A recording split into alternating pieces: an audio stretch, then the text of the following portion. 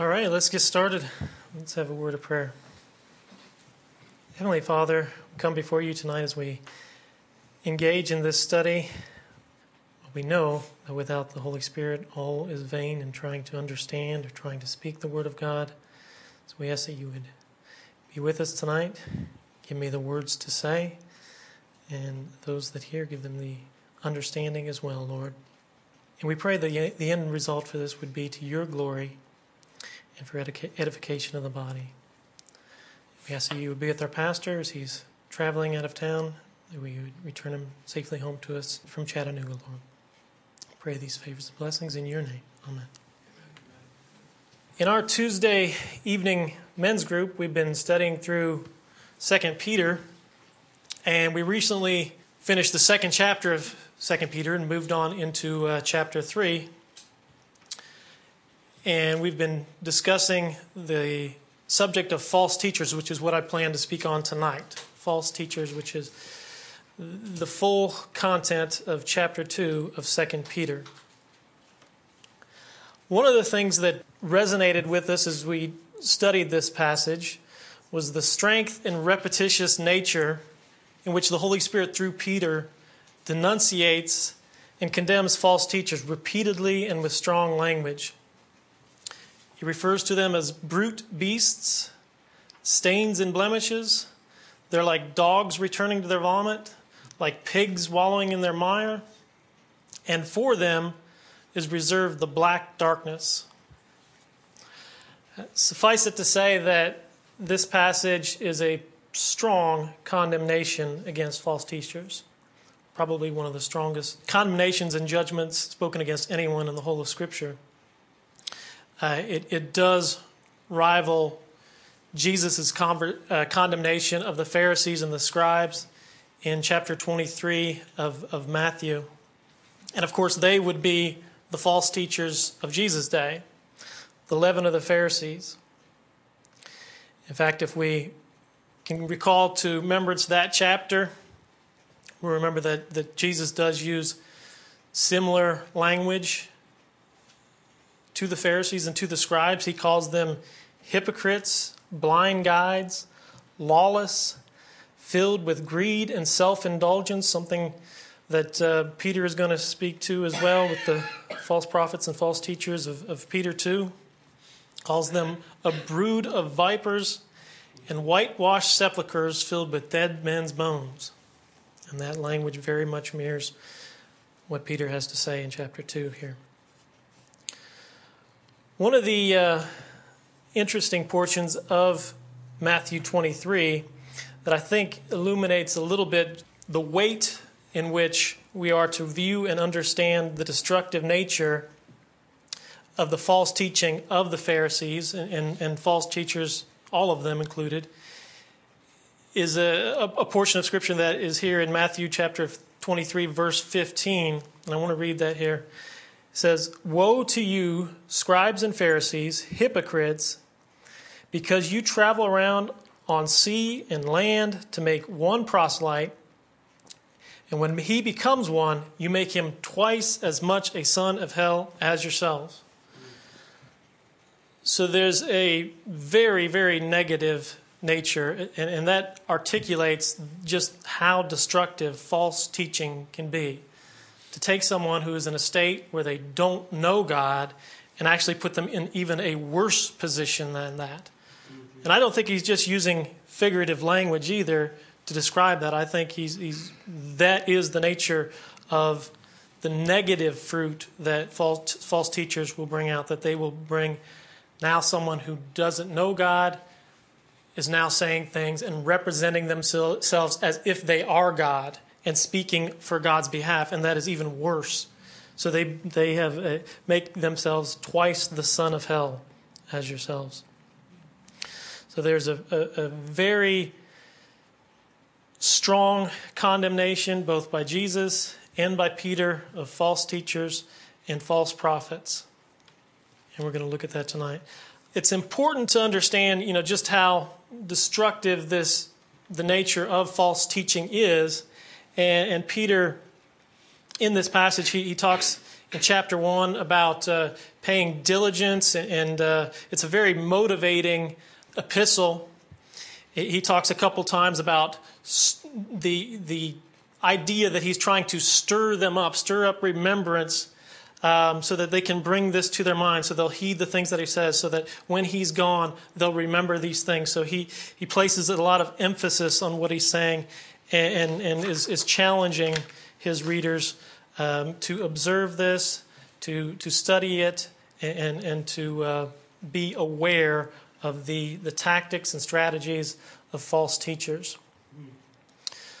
He starts, we'll have to get a little bit of a lead into chapter 2 from chapter 1. That'll be necessary to get a foundation. Because I said, it's a motivating passage, and he's trying to stir you up. He mentions in chapter 1 and verse 5, he's talking about genuine faith and true believers, and he's challenging them. He says, give all effort and make every effort and give diligence to add to your faith and supplement it with moral excellence, and to your moral excellence knowledge, and in your knowledge self-control, and in your self-control perseverance, and in your perseverance godliness, and in your godliness brotherly kindness, and in your brotherly kindness love. And we'll see how that is very much contrasted with the techniques and the false doctrine of the false teachers in chapter 2. But he's wanting to establish this as a foundation before he starts warning about them. He talks several times about giving diligence in verse 10 of chapter 1, giving diligence to make your calling and election sure. He says in chapter 15, and I will also be diligent that at any time after my departure you will be able to call these things to mind. So, before we jump into the text here in verse 1 of chapter 2, I want to read the last few verses to plant that foundation for what he's about to say about the false teachers.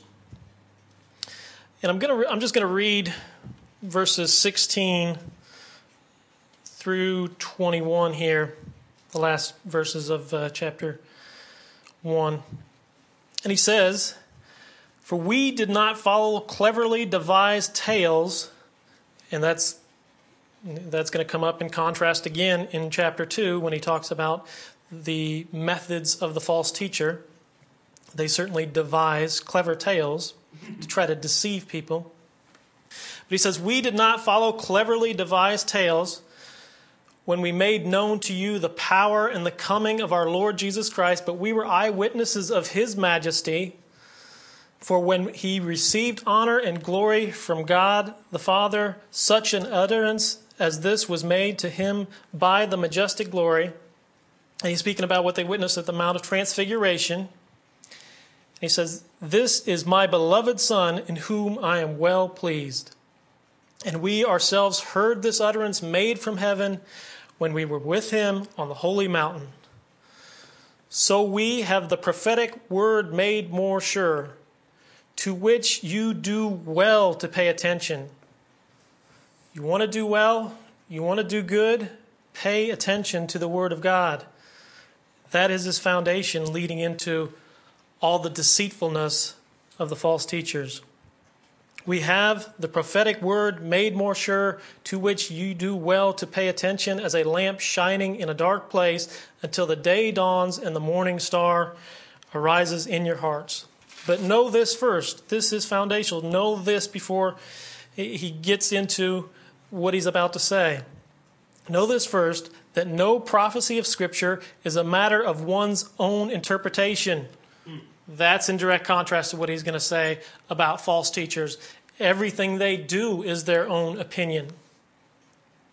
Know this first, that no prophecy of Scripture is a matter of one's own interpretation, for no prophecy was ever made by an act of human will, but men moved by the Holy Spirit spoke from God.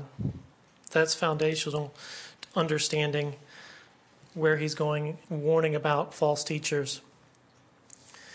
We talk frequently, Jim does, about the straight sticks analogy, or the straight sticks method of understanding Scripture in terms of knowing first the truth, being familiar and confident and comfortable in the gospel and the Word of God before trying to understand any false gospel that's out there. You can't, if you just spend your time studying all the false teaching, there's so much out there, you're not going to know or be able to decide what's true and what's not if you don't have a strong foundation, if you don't have the Word of God with to compare it.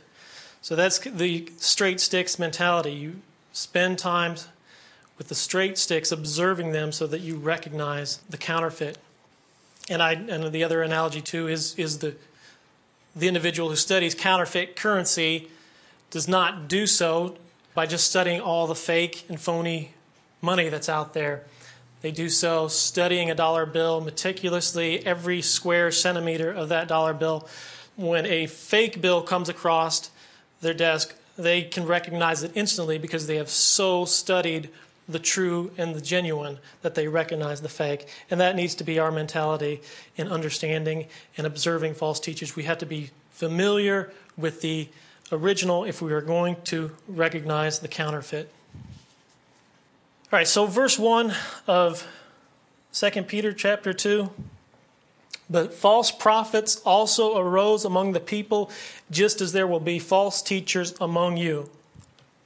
He's talking about historically, we can look back in the Old Testament. We're going to look back at a few of those examples to familiarize ourselves with, both God's judgment, how Israel was to handle them, and some of the methods in which they used to deceive people of Israel. Well, he says false prophets first and false teachers. The Greek, and I will probably like your help in, it's the prefix is pseudo-prophetes. How do you say that? I've got a Greek expert in the front row, so I can use him. Right. So false or pseudo, both in the prophets and the same prefix pseudo with the teachers. A common understanding, we use that in our language today in terms such as pseudoscience, something that represents itself as scientific but does not adhere to the scientific method and is usually devised and crafted in such a way that it's intentionally designed to deceive and usually separate you from your money, which is very similar to how false prophets operate as well.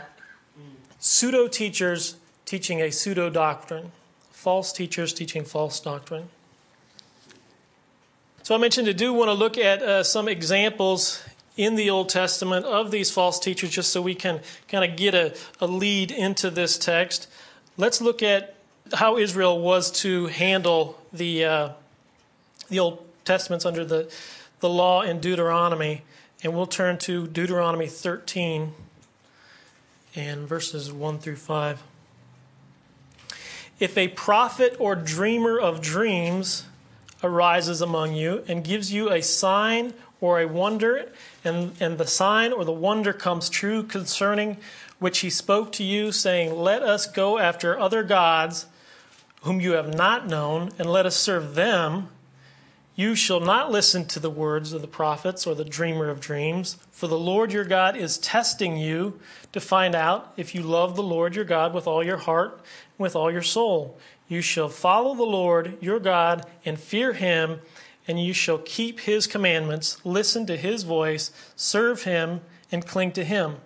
But that prophet or that dreamer of dreams shall be put to death, because he has counseled rebellion against the Lord your God, who brought you from the land of Egypt.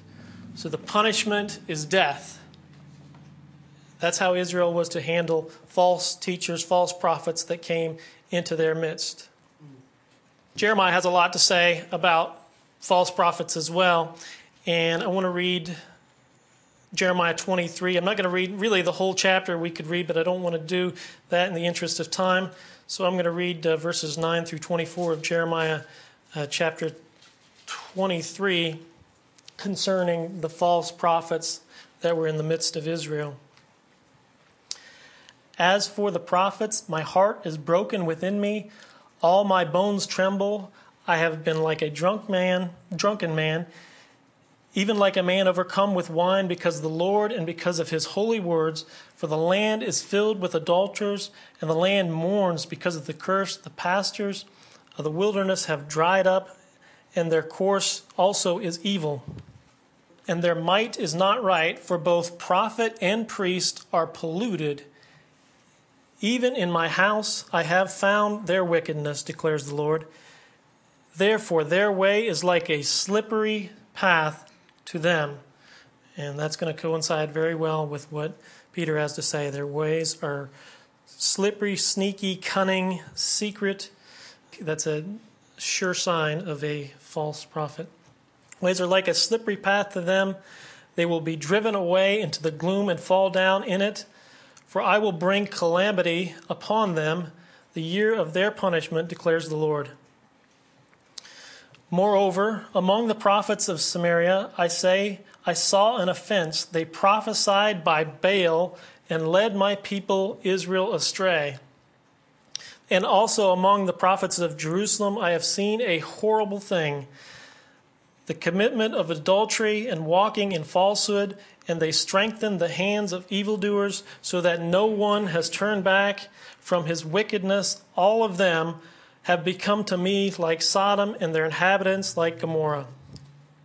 Therefore, thus says the Lord of hosts, concerning the prophets, behold, I am going to feed them wormwood and make their drink poisonous water. For from the prophets of Jerusalem the pollution has gone forth into all the land. Thus says the Lord of hosts, do not listen to the words of the prophets who are prophesying to you. They are leading you into futility. They speak a vision of their own imagination.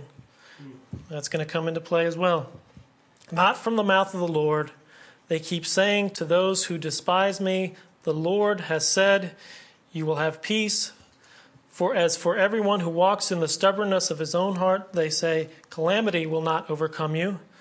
But who has stood in the counsel of the Lord, and he should see and hear his word? Who has given heed to his word and listened? Behold, the storm of the Lord has gone forth in wrath, even a whirling tempest. It will swirl down on the heads of the wicked, and the anger of the Lord will not turn back until he has performed and carried out the purpose of his heart in the last days. He will clearly understand it, and he will send these prophets. I did not send these prophets, but they ran. I did not speak to them, but they prophesied. But if they had stood in my counsel, then they would have announced my words to my people, and they would have turned them back from their evil way and from their evil deeds.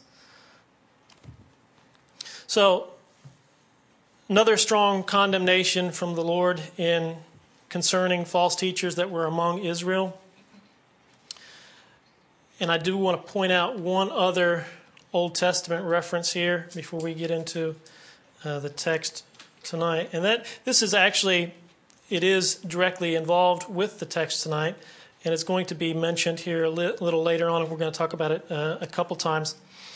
But the other example is Balaam in Numbers 22. And if we'll scroll down here, just kind of jumping ahead. And my goal tonight is just I'm not going to do a verse-by-verse study through here, but a general analysis and elevated view of kind of the whole chapter. But I will not go over everything verse by verse, and I hope that this will encourage you to go back and study it, all three chapters. So in verses 15 and 16 of 2 Peter 2, in talking about this other Old Testament false prophet, this false teacher, in whom here in this text Peter is comparing directly to the whole of false prophets and false teachers. And he says that they have forsaken the right way and have gone astray, having followed the way of Balaam, the son of Beor, who loved the wages of unrighteousness. That's what the false prophets do. They love the wages of unrighteousness. Balaam was a prophet for hire, and he loved to follow the wages of unrighteousness. He loved to pursue money and other things, as we're going to see here soon. But he received a rebuke of his own transgression from a mute donkey, speaking with a voice of a man, restraining the madness of the prophet.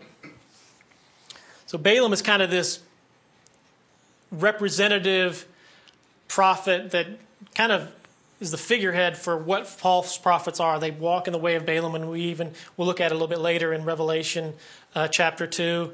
There are some in the midst of the church at Pergamum there who are said to have gone the way of Balaam. He's kind of the example, this false prophet for hire who pursues all his fleshly desires and goes after money and can be bought and loves unrighteousness.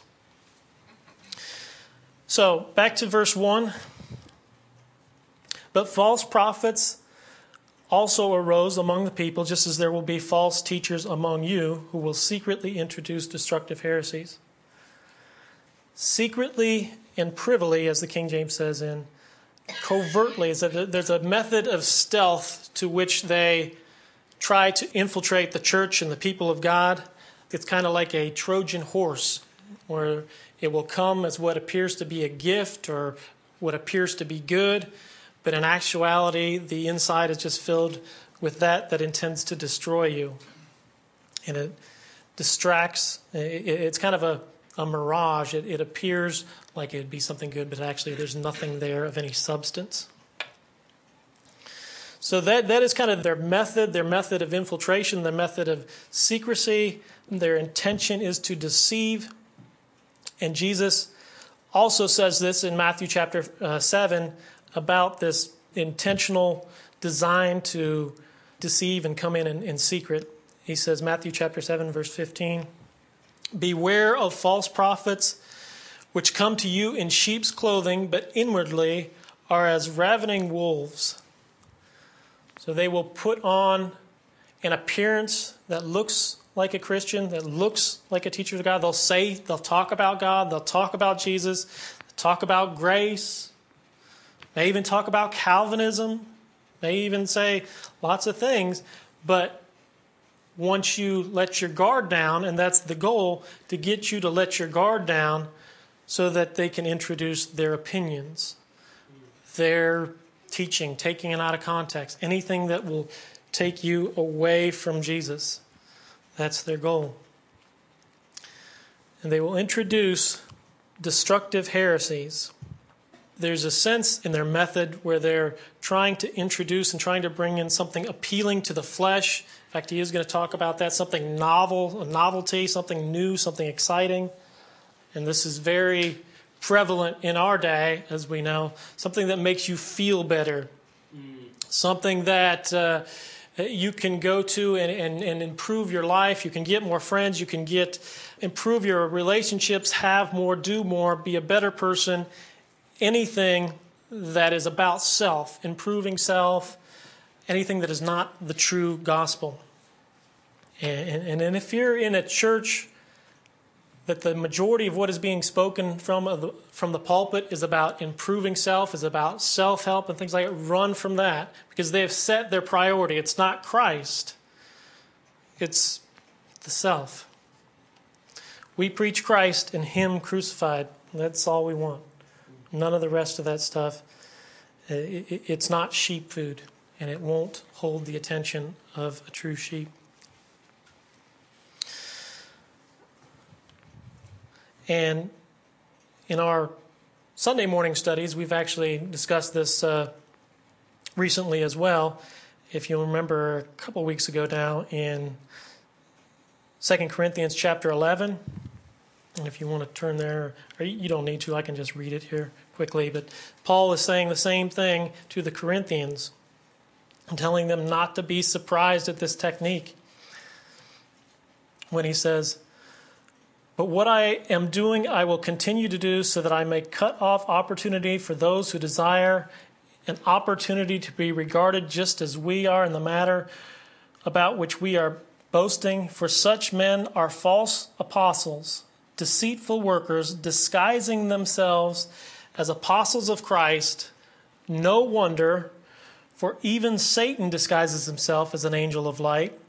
Therefore, it is not surprising if his servants also disguise them as servants of righteousness, whose end will be according to their deeds." So it's no wonder, we ought not to be surprised or marvel at this. It's no wonder if the servants of Satan act in accordance in the same way that Satan acted, disguising himself as light, not coming to you in a way in which some might portray Satan as being evil and dark and coming with the pitchfork. No, he's going to come to you like your best friend. So this is really what Peter's getting at in 2 Peter here, 2 Peter 2, that they come in secretly and they introduce destructive heresies that deny Christ. The heresies are self-chosen opinions that can't be verified by Scripture, or, in fact, sometimes they're even just blatantly opposite of Scripture. You can get on YouTube or any type of Christian bookstore and find all types that will proclaim any number of wild heresies and subtle heresies.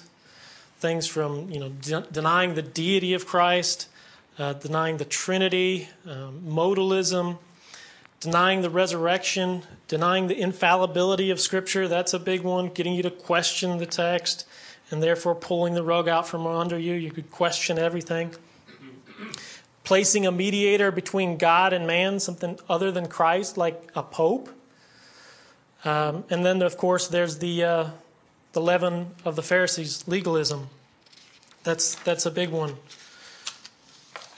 So be aware of the different types of heresies. And then the question becomes, how do we test these? How do we know whether these teachers, whether these prophets, what they're saying is accurate?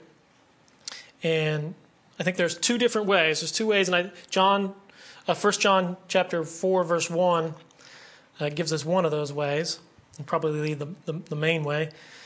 Beloved, do not believe every spirit, but test the spirit to see whether they are from God, because many false prophets have gone out into the world. So we are to test the spirit. We're supposed to try it, test the veracity of what they are saying.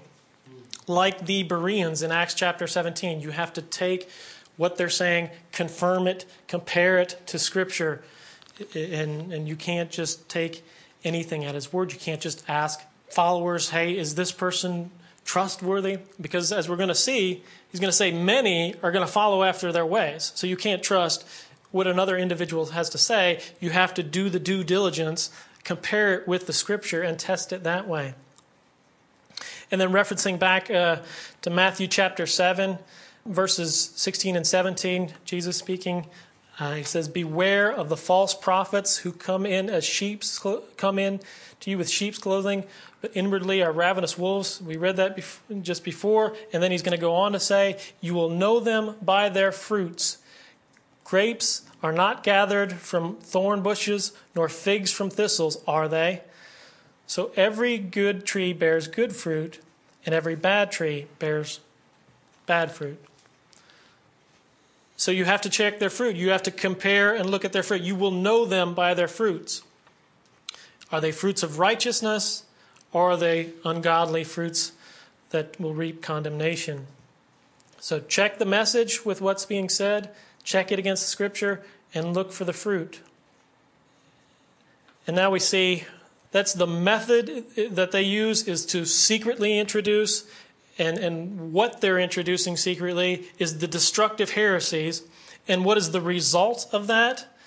Well, the result will introduce destructive heresies, even denying the master who bought them. And the result here, bringing swift destruction upon themselves. And many will follow their sensuality. So it brings destruction upon themselves, but many will follow after them. And like we've been reading in Matthew 24, referencing back, as Jesus says a lot of the same things here. He says in Matthew 7, verse 13, we all know the passage, enter through the narrow gate, for the gate is wide and the way is broad that leads to destruction, and there are many who enter therein. Broad is the way, many will follow. Same thing Peter is saying here. Many are going to follow after it because it's going to be sensual. It's going to please their flesh. It's going to be appealing. It's going to be something new and interesting and something that appeals to the masses. It's not going to be just simple truth, it's just simple gospel. It has to be something more to appeal to the flesh. Broad is that way, and wide is the gate. And many here will follow, just as Peter says. So their message is effective in bringing in lots of people. And I want to just read a couple things, just referencing back to Jeremiah and talking about when he was discussing the false prophets and how that people will follow after this message, and gladly so in many cases. Jeremiah says of the people in Israel that prophets prophesied falsely. This is Jeremiah 5:31. The prophets prophesy falsely, and the priests rule on their own authority, and my people love it so. They love it.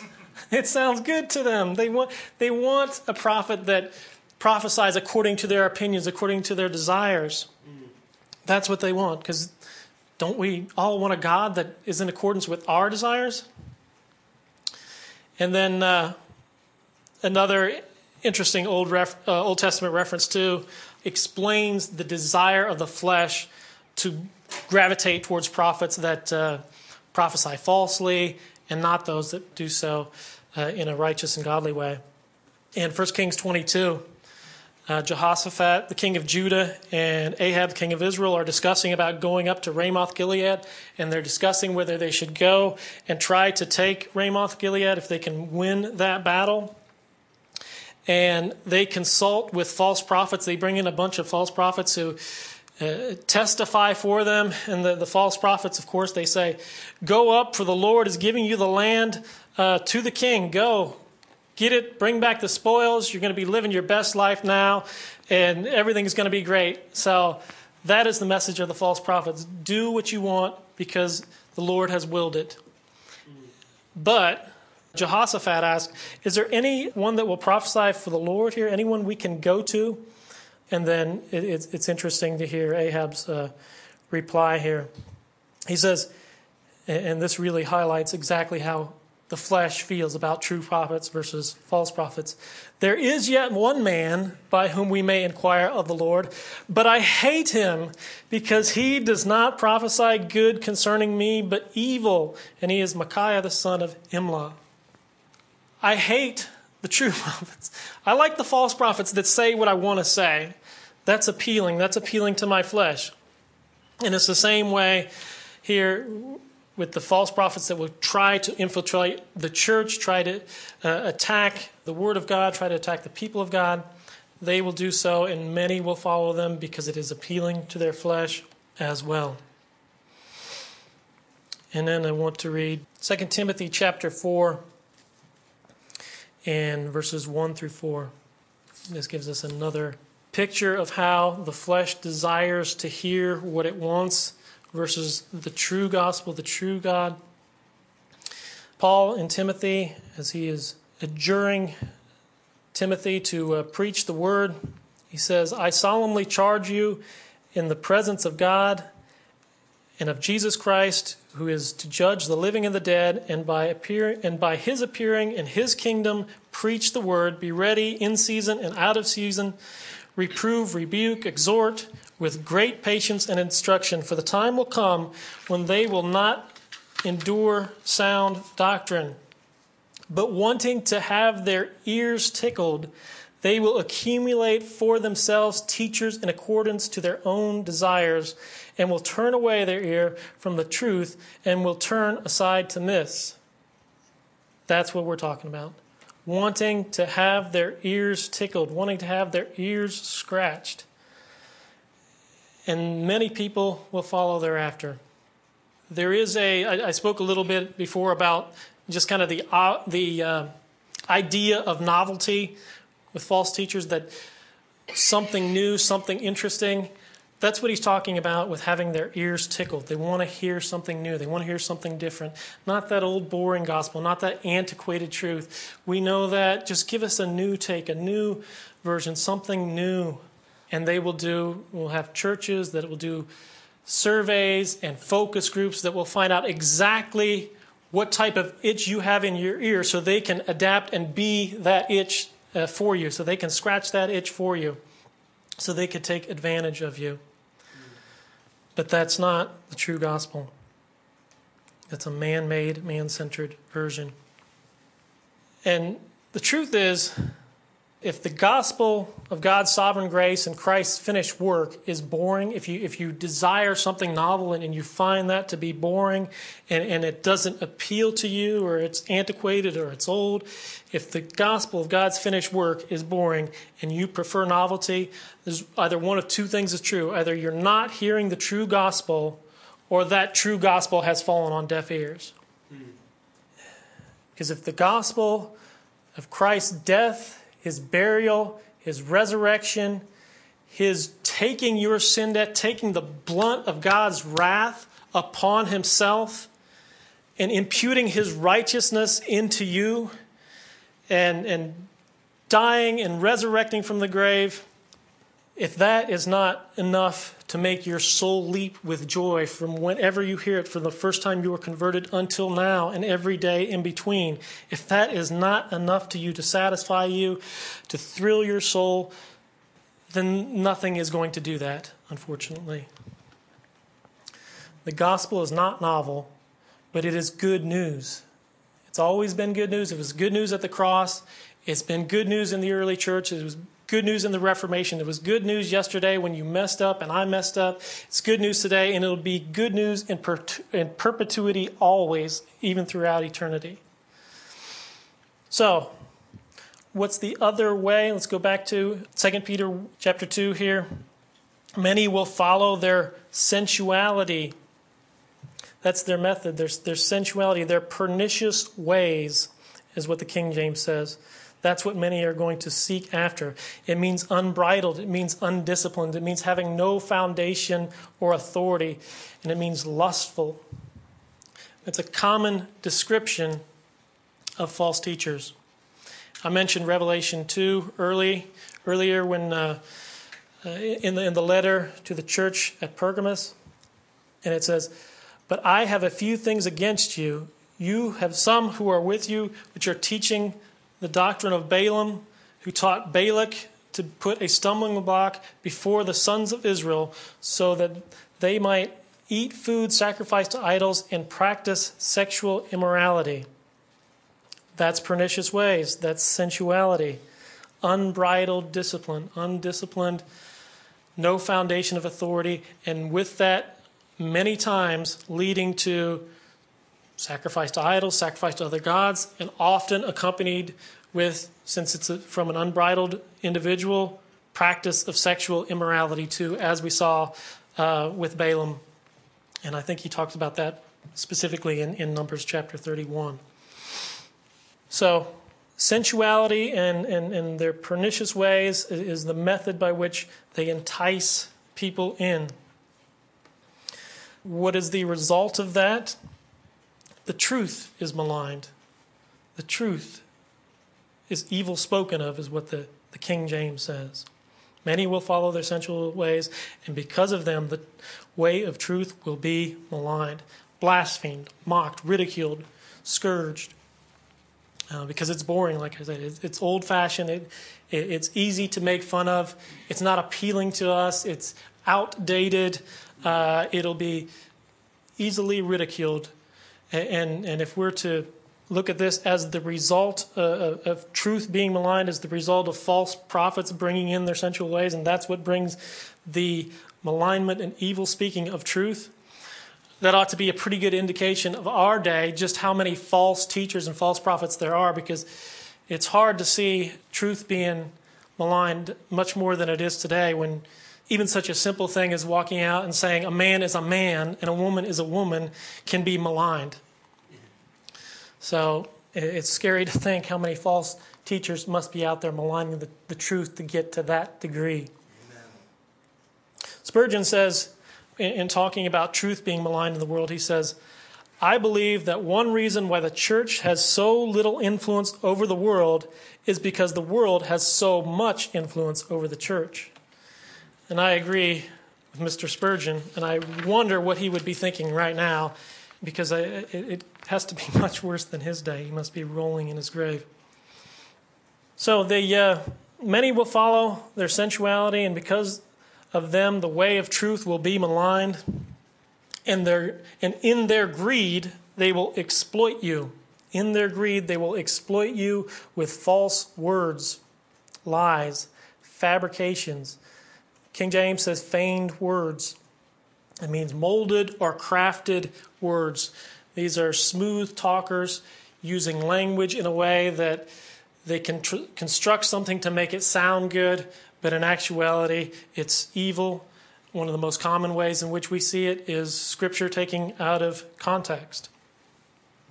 We see so many, John 3:16, so many different scriptures that are ripped out of their context and whole different unbiblical theologies are placed upon them.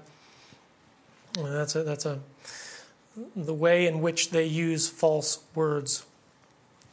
And I know, just by way of another example here locally, a false teacher here in Franklin, and she has, yes, I said she has a ministry, and one of the kind of the overarching themes of that ministry, I think it's maybe a title of books and some of the messages, is Saved by Faithfulness, which is an interesting phrase.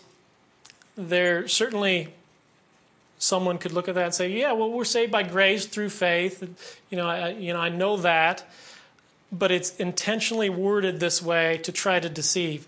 Because if you listen to any of her material, it's quite obvious that what she means by faithfulness is faithfully doing works. So what she's saying is saved by faith. But it's much better and much easier to word it as faithfulness. But we are not. We know faith is a gift. Jesus is the author and finisher of our faith. So this is just an example of how they can take words, twist them around, give them different meanings, change them slightly in order to deceive. And they deceive in order to exploit you with their greed. There's an element of prey. There's a predatory nature with the false teacher. They're looking for someone to take advantage of.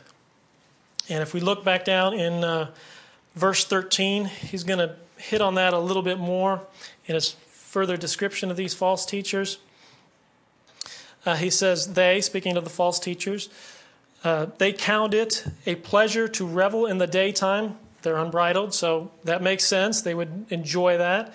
They are stains and blemishes, reveling in their deceptions as they carouse with you, having eyes full of adultery and never ceasing from sin, enticing unstable souls, having a heart trained in greed, accursed children. Enticing stable souls. That's the point I was wanted you to see here in how they are exploiting you, how they are exploiting with their greed. They're enticing a specific audience that they're looking for, someone who is unstable, someone who is maybe not as learned, maybe a new Christian, that they think they can persuade more easily. And they can attack someone in that manner. Certainly someone unstable, someone feeding on milk instead of meat, someone who has doubt, someone who doubts their eternal security. Like I said, a new believer. But we can very easily see how this works. Imagine someone who is doubting their eternal security. They're grieved with their sin, and they're concerned about their eternal destination. And then here's the solution from the false teacher. They come in and say, oh, we can fix that. Here, go talk to this man in this box and confess the sin to him, and it'll be okay.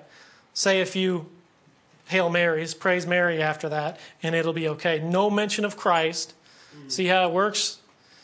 And you see who is really exalted. That's how they exploit those unstable souls. He's going to continue in the next few verses discussing the judgment that's coming upon these false teachers and these false prophets. And we're going to look at that, but I'm going to skip down a little bit because I want to kind of end with the judgment. But he's going to give us a few more details on their character, their function, and how they operate. And I want to look at that here too.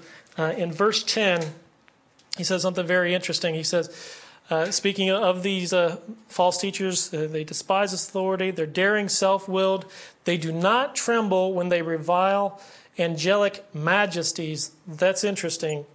What is he talking about? They do not tremble when they revile angelic majesties, whereas angels who are greater in might and power do not bring reviling judgments against them before the Lord. But these, like unreasoning animals, born as creatures of instinct to be captured and killed, that sounds like vessels of wrath fitted for destruction. Yep. These, they don't do that. They don't tremble when they revile angelic majesties. What's he talking about? Well, in the parallel passage in Jude, he gives us a little more information. In fact, if you're studying through this, then definitely read the book of Jude as well, because so much of it correlates directly to what Peter is saying here in chapter 2. And Jude is going to give us a little bit more information so we can understand and determine exactly what he means when he says they did not tremble when they revile angelic majesties. And it's interesting. So Jude chapter 1, and there is only one chapter, verse 8. Yet in the same way these men, talking about false teachers as well here in this context, also by dreaming, remember we talked about the dreamers of dreams, those who see visions claim that they're of God. Also by dreaming defile the flesh and reject authority, they revile angelic majesties. Same thing Peter just said. But he's going to give us this example that follows that helps us to understand it a little better. But Michael, the archangel, when he disputed with the devil and argued about the body of Christ, did not dare pronounce against him a railing judgment, but said, "The Lord rebuke you. But these men revile the things which they do not understand." So what Peter is saying there, that they assume an authority that's really only God's authority. They will, in speaking to spirits and, I'm assuming demons, they will assume that they have the power to speak judgment to them, to cast them into hell, and they will just do so flippantly. And unfortunately, we see things like that on television. All types of television evangelists and false teachers who will get up and just, without even thinking of it, speak and say they are casting a demon into hell, and they have no authority to do that. Not even Michael the archangel would dare even think about that. But these brute beasts, who are unreasoning animals to be captured and killed, they will do that without a second thought. They assume God's authority by doing this. And one other thing, I want to wrap up with the judgment that Peter is going to discuss that is coming to these false teachers. But I want to look at just one other thing briefly here in verse 17. He refers to these teachers as they are springs without water and mists driven by a storm, for whom the black darkness is reserved. They are springs without water and mists driven by a storm. What does he mean by that? What he is saying is, as a well would have an appearance that it's going to give you something of nourishment, something refreshing, so are these false teachers. They have that appearance. They have that appearance like they're going to give you something good, like you can glean from them. But in actuality, they are without water. They have nothing of substance to offer. They only have the veneer. They only have the appearance of that, but they do not have any substance. They're like mists driven by the storm. They're like clouds that the storm chases away, and there's no rain to nourish the ground. There's no benefit from it. And that is how false teaching brings forth no profit, but only destruction and only judgment. So let's wrap up with the judgment that is coming to these, that God has pronounced and that is coming to these individuals. He's going to discuss it in examples and compare it to Noah's day, and then also Lot and Sodom and Gomorrah. We'll read it here. I'll just read the verse 3 through 10. And in their greed they will exploit you with false words. Their judgment from long ago is not idle, and their destruction is not asleep. The destruction is determined. For if God did not spare angels when they sinned, but cast them into hell and committed them to pits of darkness reserved for judgment, and did not spare the ancient world, but preserved Noah, a preacher of righteousness, with 7 others, when he brought a flood upon the world of the ungodly, and if he condemned the cities of Sodom and Gomorrah to destruction by reducing them to ashes, having made them an example to those who would live ungodly thereafter. There's your example. They don't adhere to it. They don't see it. They just fully right on with their false teaching. And if he rescued righteous Lot, oppressed by the sensual conduct of unprincipled men, that's exactly what he just described. For by what he saw and heard, that righteous man, while living among them, felt his righteous soul tormented day after day by their lawless deeds. Then the Lord knows how to rescue the godly from temptation and keep the unrighteous under punishment for the day of judgment, especially these false teachers, especially those who indulge the flesh and its corrupt desires and despise authority. The judgment of God is determined upon these individuals, and it's going to come strong and harsh. One of the ways to look at it, if we thought about it in this way, for any husband, if someone came to your wife and mistreated her and exploited her and used her and took advantage of her, how angry would you be with that person?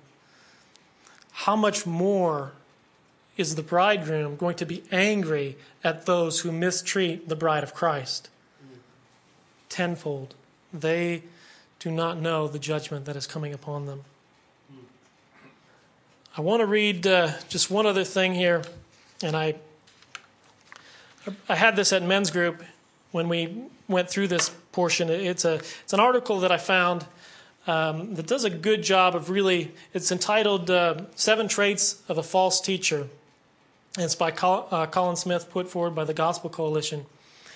And it does a good job of really taking the elements of what Peter is saying in chapter 1 with the true gospel, the true teaching, and comparing it to chapter 2 with the false teaching, so we understand the comparison and contrast between the two. And he has 7 different things that he highlights in there. I'll just read through these quickly because it's a very good comparison. And I definitely encourage you to study this more, to read through chapters 1, 2, and 3, and Jude as well in your study of this. So one of the first main differences is different source. Where's the message coming from? This is a different source. Peter says, we do not follow cleverly invented stories when we told you about the power and coming of the Lord Jesus Christ. That's in chapter 1, verse 16. And then he says of the false teachers, they will exploit you with stories that are made up. That's in 2:3. So the true teacher sources are that of the Bible, and the false teacher relies on his own creativity to make up words in his own message. So we have different sources, contrast and sources. Number 2 is a different message. What is the substance of the message? For the true teacher, Jesus Christ is central. And we have everything we need in life and godliness in him. That's chapter 1, verse 3. For the false teacher, in contrast, Jesus is in the margins. They will secretly introduce destructive heresies, even denying the sovereign Lord who bought them. We just read that. That's chapter 2, verse 1. Because there's a completely different message, a different substance in the message. Number 3 is a different position. In what position will the message leave you? That's the question. Where does this leave you? For the true Christian escapes the corruption of the world caused by evil desires. That's chapter 1, verse 4. And then in chapter 2, Peter says, in describing the counterfeit Christian or the false teacher, they promise freedom while they themselves are slaves to depravity. For a man is a slave to whatever he is mastered by. That's 2:19. We didn't get to that verse, but that's in there too. So that's the different position. That's where it leaves you. Slave to your own sin in the case of the false teacher. A different character is number 4. What kind of person does the message produce? What is the result? What is the fruit of the message? For the true believer pursues goodness, knowledge, self-control, perseverance, godliness, brotherly kindness, and love. We read that earlier. That's chapter 1, verse 4 or verse 5. In contrast, in the counterfeit Christian is marked by arrogance and slander. That's in 2:10. And they are experts in greed. Their eyes are full of adultery. That's 2:14. And they despise authority. That's 2:10. Completely different, opposite character. Number 5 is different appeal. Why should you listen to the message? It's a different appeal. The true teacher appeals to Scripture. We have the word of the prophets made more certain, and you will do well to pay attention to it. We read that. That's chapter 1, verse 9. Chapter 2, the false teacher, by appealing to the lustful desires of sinful nature, they entice people who are barely escaping those who live in error. That's 2:18. Completely different appeal. And then different fruit. What is the result of the message have in people's lives? For the true believer, it is effective and produces in his and her knowledge of Jesus Christ. That's in chapter 1, verse 8. And the counterfeit believer and the false teacher are springs without water. That's 2:17. Completely different fruit. And lastly, a different end. Where does this ultimately lead to you in each case, in chapter 1 and then chapter 2? Here we find the most disturbing contrast of all. The true believer will receive a rich welcome into the eternal kingdom of Jesus Christ. That's chapter 1, verse 11. And then by contrast, the false believer will experience swift destruction. Chapter 2, verse 1. And their condemnation from long ago has been hanging over them, and the destruction is not asleep. That's chapter 2, verse 3. So there's 7 different contrasting characteristics of a false teacher and a true teacher from chapter 2 and chapter 1. So I just want to end with on a little, I guess maybe more positive note after all of that. And that is just in Matthew chapter 16, after Peter, Jesus asked Peter, "Who do you say that I am?" And Peter says, "You are the Christ." And he said, "Blessed are you, Simon Bar-Jonah, for flesh and blood did not reveal this to you, but my Father in heaven." And he tells them, "I will build my church, and the gates of hell will not prevail against it." I will build my church, and the gates of hell will not prevail against it. So that's a comforting thought, knowing that there's all these false teachers, false doctrines out there looking to exploit, looking to prey. There'll be waves of them. It says they will not prevail. It doesn't say they're not going to try and keep coming and keep trying to deceive, but we have that sure promise that the true church will prevail because of Christ's finished work. That's all I have for you this evening. Let's have a word of prayer. Heavenly Father, we thank you for this evening, and we thank you that we can trust you, and we know that we have a sure word from you that the bride of Christ will be secured and will not succumb to the false teachers, the false prophets that would wish to do it harm, but you have preserved, protected your own. We ask that you would dismiss us this evening. We ask that you would guide our hearts, our minds throughout the remainder of this week.